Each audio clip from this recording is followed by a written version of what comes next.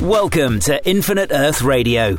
We believe that in a world of finite natural resources, a smart and sustainable future is only possible by lifting up people and unleashing unlimited human potential. Infinite Earth Radio will not only help you learn from bright visionary civic leaders who are building smarter, more inclusive and sustainable communities, but you'll discover how you can bring these ideas to your community. And now, here are your hosts, Mike Hancox and Vernice Miller-Travis. Welcome back to Infinite Earth Radio, where we talk with thought leaders and change agents who are transforming the future by building smarter, more sustainable, and more equitable communities. This is your host, Mike Hancox, and today we continue our series of podcasts on urban resilience in partnership with our friends at Island Press. Island Press is the world's leading publisher of books on the environment, and if you want to learn more about Island Press or the Urban Resilience Project, go to www.islandpress.org/URP. If you'd like to keep up with us here at Infinite Earth Radio, go to our website, infiniteearthradio.com, and subscribe to get weekly updates on the podcast and other sustainability and equity issues in the news. Today's podcast was recorded several weeks ago before Hurricane Harvey devastated eastern Texas and part of Louisiana. But the subject is very timely as we, as a nation, come to grips with how we will better manage climate change impacts going forward, particularly dramatic changes in hydrological cycles and events that cause severe rain events and flooding and stormwater management challenges that communities across the country increasingly need to face. Our topic today is green stormwater management. Our guest is Corinne Kistner, Director of Programs at the National Association of City Transportation Officials, or NACTO for short. Welcome, Corinne. How are you today? Hello. Thanks so much for having me. So, Corinne, can you start by sharing with our audience what the National Association of City Transportation Officials is all about? Absolutely. NACTO is an association of 55 member cities and transit agencies across North America, formed to help exchange best practices and ideas in city transportation and raise the bar nationally for what city transportation can do in cities. Fantastic. So NACTO, in conjunction with Island Press, has a new book out, the Urban, or soon to come out, the Urban Street Stormwater Guide, which provides planning and design guidance for green stormwater infrastructure on city streets and for the design and engineering of stormwater management practices that support goals for improving mobility and streets as human places, while reducing the impacts of stormwater runoff and human activity on natural ecological processes. I want to start by saying I had a chance to review the book this weekend, and it looks fantastic. Not only is there great substance, I think that the way the information is presented, the graphics, the visuals really are it's really a fantastic guide. Thank you. Thanks. So, why don't you explain to our audience why sustainable stormwater management matters and why transportation officials should be concerned about stormwater management? Yeah, it's a great question. I'll start by saying that NACTO has been working for a number of years now to really change the paradigm about what streets are for, who they're for, and how they're designed. I think there's a very common misconception that the way streets look today is the way that they have always looked and the way that they will always look, and that they're sort of a fixed asset that can't be changed. But that's certainly not true. And we've been seeing cities across the country really thinking critically about the design of streets and how that plays into city goals for sustainability and equity and access, and really livable, vibrant cities. So cities have been doing some excellent work to design streets as places for people, thinking about that space as a public space, and sort of correcting this decades-long assumption that streets are primarily to be designed for moving cars quickly, which is what has sort of been the norm for far too long. So building on that work that NACTO's been doing for a number of years, the network of cities that we work with was starting to think critically, too, about how streets play a role in the stormwater infrastructure and the stormwater network within a city. Most streets are very impervious, meaning that water can't absorb through the concrete or the asphalt into the ground. And so you just get enormous volumes of stormwater runoff running across streets and into storm drains. That really separates water from the natural cycle and causes water pollution and is very expensive to treat and manage. So we saw a real opportunity here for using streets as part of a greener way to deal with this environmental challenge. And there's really a natural connection between stormwater and transportation, which is the physical world of the street and how those streets are designed. I think one of the fantastic things about the book is how it really kind of brings together this idea that by doing a better job of more naturally managing the stormwater and not treating it as a waste, but treating it as a vital resource, and doing that in a way that actually creates more vibrant streets. It creates more livable streets, streets that are more attractive to people. So can you explain a little bit about what are the benefits? Obviously there's some environmental benefit, some social benefit, but maybe you go a little deeper on the benefits of green stormwater infrastructure, using it in street design. Yeah, absolutely. I think for far too long, we've really thought about urban design and urban infrastructure as single purpose infrastructure. Streets are for moving cars. Stormwater infrastructure is for capturing stormwater. And what we're seeing is that there's a really tremendous opportunity to overlay some of those functions together and have infrastructure that really does more bang for its buck. So when you layer on stormwater infrastructure with mobility infrastructure in streets, you can really make the most of what is essentially a very limited asset, a limited street space within cities.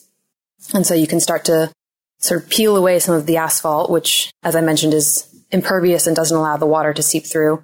Kind of peel that away and carve out additional space for bike lanes, for bus stops, for additional pedestrian infrastructure, and at the same time really put in bioswales and rain gardens and stormwater retention facilities that achieve more than a single purpose.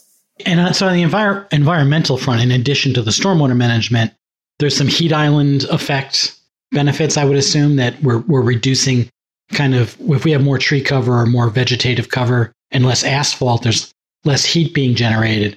But I think one of the things that really kind of fascinates me the most is the degree to which these principles really are creating more livable places that are more desirable to people and actually making cities more attractive as a place to live. Any thoughts on that, or any examples of places where you think that has occurred?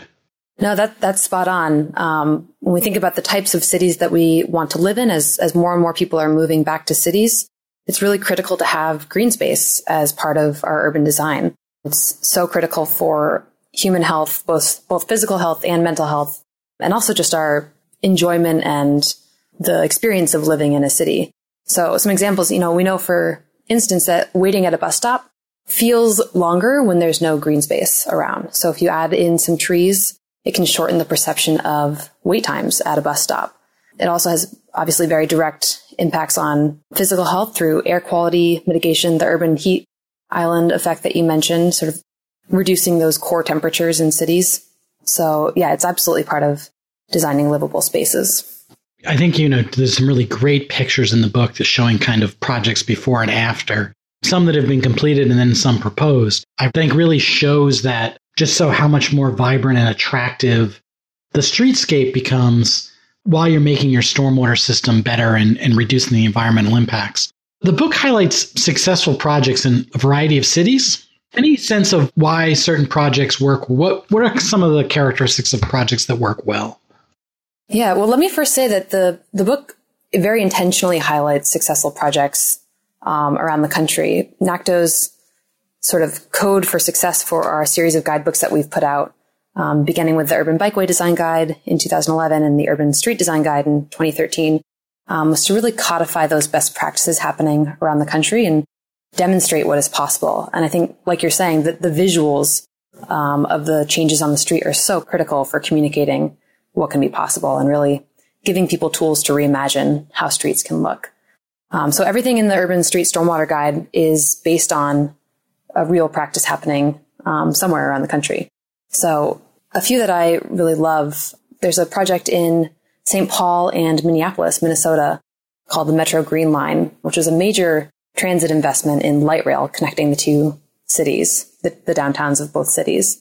And so while the cities had this opportunity to make a major investment in transportation infrastructure, they also invested in stormwater infrastructure, adding in bioswales and street trees and other stormwater infrastructure that really manages the runoff from that corridor.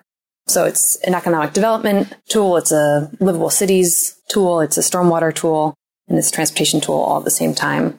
There are other great projects, from a shared street outside a business in Chattanooga that was a really successful public-private partnership, to some reallocation of underused asphalt in Philadelphia. I think the common thread, though, for what makes these projects successful is really having a strong connection between the different departments and agencies and stakeholders that need to be involved. I think a major reason why we haven't seen more of these projects is that, the transportation departments often control what happens on the surface of a street, and water departments or utility departments are responsible for managing the infrastructure underneath the surface of the street. So you have two entirely different agencies working within the same physical realm, above the surface and below the surface. And so building the connections and the interdepartmental agreements to work towards these shared goals is a critical part of making these projects successful. Yeah, that interagency collaboration seems so key. So many things. Well, let's come back to that in a second. But one of the things I wanted to point out about the book that I thought was really so much better than a lot of other books that I've read, similar books on similar subjects, is you actually go through in the book all kinds of different types of streets and show examples of how you incorporate green stormwater infrastructure into those street designs. It's kind of a catalog or a how-to. If you have this type of street, here's an example. And then the next section of the book goes through examples of specific tools or specific elements. Could you maybe share some of the elements that really help to make green infrastructure work within a street design of a city? The book takes the reader through a number of different street typologies, as you mentioned, with the goal to demonstrate the different considerations and different opportunities in, say, a downtown street versus a small residential boulevard. And then in the following chapter looks at different techniques and tools and sort of the toolbox, the available set of facilities that a designer can use when putting together a stormwater street.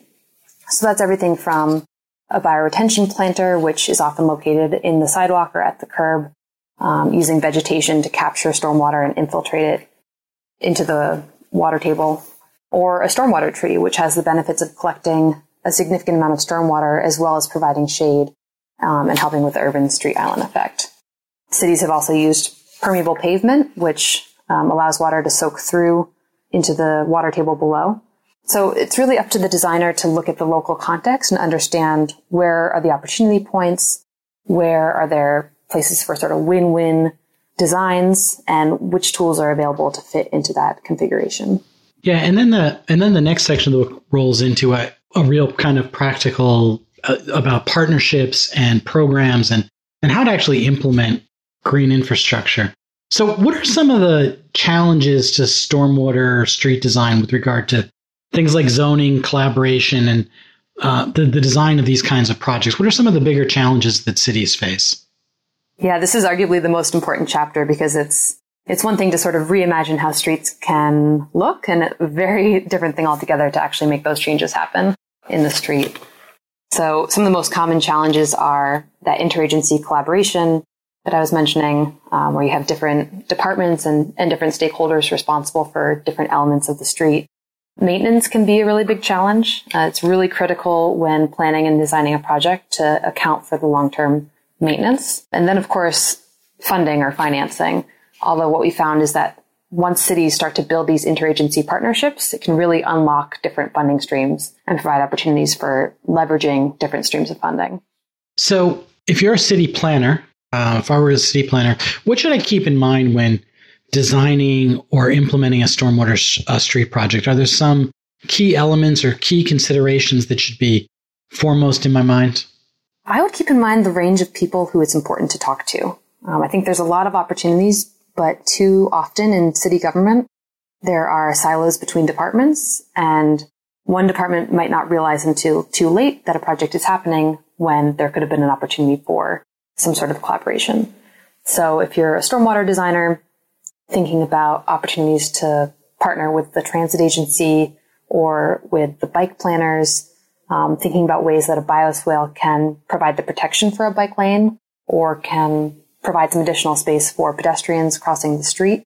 There's a lot of opportunities for some different city goals to align within the same street, but it's really important to talk to different people across the city and across different stakeholders to make those happen. Yeah, it's so critically important. One of the experiences that we've had in working with communities around the country, and so we do some work trying to facilitate conversations to get people to see stormwater drainage and other infrastructure issues together and work across departments. But one of the things that we kind of see almost universally wherever we go is that, and you talk about this in your book in terms of one of the Green Street principles is to promote health and equity and human habitat. We see an underinvestment in infrastructure universally in underserved and minority communities across the country. So if we go someplace like, Minneapolis, St. Paul, or Seattle or Atlanta, we tend to see those projects where there's heavy investment in green infrastructure or nicer streetscapes. They tend to be in the nicer neighborhoods. They tend to be in the neighborhoods where people have more money. Are there any examples, or can you think of examples where communities have really used this notion of green infrastructure as a community building, community development strategy in under-resourced communities? Yeah, it's critically important, like you said, because it's far too often that low-income neighborhoods or communities of color are disinvested in terms of street infrastructure. And that goes back to the decades of auto-centric planning and design in cities, with highways cutting through neighborhoods and far too much space devoted to asphalt. So it's an uphill battle to undo that work and that status quo of planning and design. But a number of cities across the country are really tackling that and making sure that their investments are equitably distributed and very thoughtful in terms of health and livability and economic development, and are sensitive to those concerns. So an interesting strategy that some cities have taken is to partner with community groups on not only the design and planning for stormwater in the street, but also the maintenance of those facilities. So building partnerships with community groups to develop some job opportunities through maintenance of street infrastructure. Is there a role for green stormwater infrastructure in areas where the climate is drier, where stormwater is not such an issue? Oh, absolutely. In those dry areas, it's as important, if not more so, in terms of collecting stormwater, retaining that stormwater, and using the valuable resource rather than letting it run off the street into the drain. So Tucson, Arizona is actually a leader in terms of xeriscaping and reclaiming water as a resource for reuse. We talked about communities, maybe as an economic development strategy in under-resourced communities, but how can green infrastructure projects like stormwater management change a city's kind of growth and development in a positive way? I think they can, integrating stormwater infrastructure into the street can really change a city's design in a positive way. I think we often think of green space in cities as, a major park, sort of a central attraction that requires a lot of space and a lot of funding. But there are a lot of opportunities for injecting green space throughout a city through more acupuncture approach. And I think it can have a big impact on people's daily life if the streets that they are walking down to catch the bus or to go to school have shade and have street trees and greenery and vegetation. That can have a big impact. So I think there's this great opportunity for just changing the overall aesthetic of a city, as well as thinking critically about the kinds of investments that we're making in a cash-strapped era in terms of infrastructure. Does it make sense to invest hundreds of millions of dollars in gray stormwater infrastructure when we can mitigate at least some of those impacts using a much more win-win kind of approach on the street level? I think a lot of cities are starting to grapple with that question. So is green infrastructure more expensive or less expensive than traditional infrastructure approaches? It depends on the project. I think it's important to look at the life cycle of the project. I mentioned maintenance, which is important for green infrastructure. That's obviously important for gray infrastructure as well. The pipes and tanks have a pretty long maintenance schedule. So it depends on the scale and the size of the project. But I think a lot of cities are finding that green infrastructure can be a really cost-effective complement because it has so many other benefits at the same time, rather than just being that single-purpose infrastructure. So I know in New York City, for example, the estimate for updating the city's stormwater system to control their combined sewer overflow problem using only gray infrastructure would have been about $6.8 billion over 20 years. But by blending green strategies with the gray infrastructure, they were able to reduce that cost by $1.5 billion, which is no small feat. Yeah, I would think the other important thing is to think in terms of, even if you were spending more dollars, you might be getting twice as much impact, right? You're getting a nicer streetscape, you're getting a more attractive place, you're getting a place that's more desirable for people to live. Private sector developers when they want to build on golf courses because that's where people want to live. It makes the property more valuable, which increases your tax base, et cetera. So, like you said, you have to take kind of this holistic life cycle approach to thinking about these investments. Exactly. So, before we go any further, is the book currently available, and where can people go to buy the book? It is. It's currently available from our publisher, Island Press. It's also available at bookstores and on booksellers online around the country. And so can you give the folks the title of the book again so that they can go look for it on Amazon or at Island Press? It's the Urban Street Stormwater Guide, published by NACTO. It's available on islandpress.org. Fantastic. So really, this book is really one of the best. I mean, I'm an urban planner. I've read a ton of urban planning books. I've read some books on the subject of stormwater management. This is really a great book. It's really well put together. It's very thorough, gives a lot of detail and helping people to think about how to actually implement things. But what's the next step? What do we need to do? You've written this great book. Now, what's the next thing we need to do in order to get more cities, more municipalities really implementing green infrastructure as part of their normal course of business? Yeah, well, first of all, thank you for saying that about the book. That's great to hear. But I'll say that one of the most fun parts of putting together this book was working with a network of cities around the country. We engaged people from the transportation departments and the water departments from NACTO member cities across the country. So really bringing this excellent interdisciplinary expertise to the project that I think allowed it to be so thorough and rich in detail and bring that very holistic perspective to the book. So because it was written by cities and for cities, part of the goal was to really raise awareness of the type of work that is at the cutting edge of stormwater and transportation. So I think the next step is to continue getting this resource in the hands of cities across the country and continue fostering this network of professionals who are working to implement it on the ground. Yeah, and I would think for local folks, I think one of the great services of the book is, again, these visuals that show these principles actually implemented on the street. Because I think that the public, if the public realized that this were an option, they would be demanding it, right? Because it's just such a more attractive streetscape. It's such a more livable place that the elected officials or whoever is making budgetary decisions would have no choice but to do this kind of work once they realize that, this is out there and people are doing it and they could be having this in their community. Absolutely. And again, our goal with this book was to create this visual language and give people the graphical tools to say, this is how we want to design our streets. We want the bike share station to be next to this bioswale that, provides protection and manages stormwater at the same time.